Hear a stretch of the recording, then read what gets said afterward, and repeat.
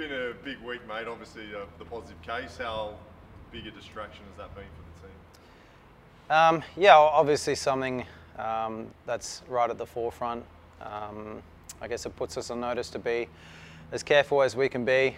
But you know, we have to focus on what's ahead of us and the game. So, you know, we leave the protocols up to the people in place to put them there, and we follow them, and then we just focus on playing. So for us, we've got the game against Wellington, and we need a win in this match. We saw Wellington had a couple of things, cases amongst their squad today. I know as a player, uncertainty is something that kills you. Is it hard to concentrate on the game when you sort of, in the back of your mind, you're still thinking, oh, is it going to even go ahead?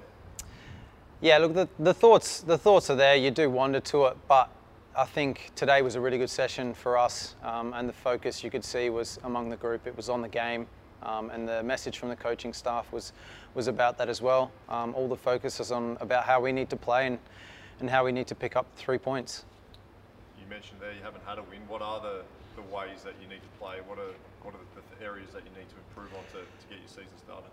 For the most part, I think we've played pretty well in all the games. I think the thing that's let us down would be taking control and taking our chances when we've had it.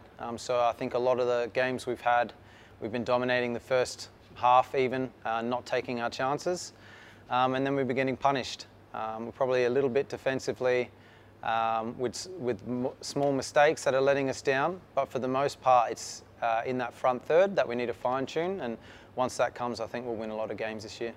You've had a couple of injuries as well, long-term ones, which is always disappointing.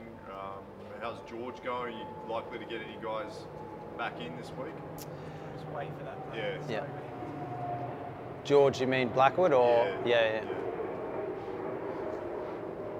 You can ask it again, or no, you can ask it. Yeah, just play it safe.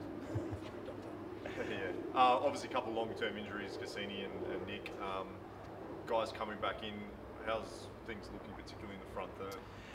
Yeah, obviously, I think with both Nick and Cassini, it's disappointing to lose them because they're both important players to this team.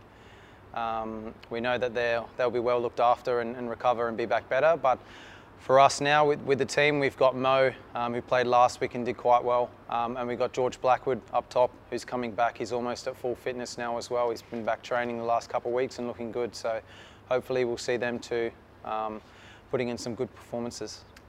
Your own form, obviously haven't registered a goal or assist. We know you've had injuries and only come off the bench the first few rounds, but do you feel pressure to lead the line and be that goal scorer? I'm sure no one puts more pressure on you than yourself.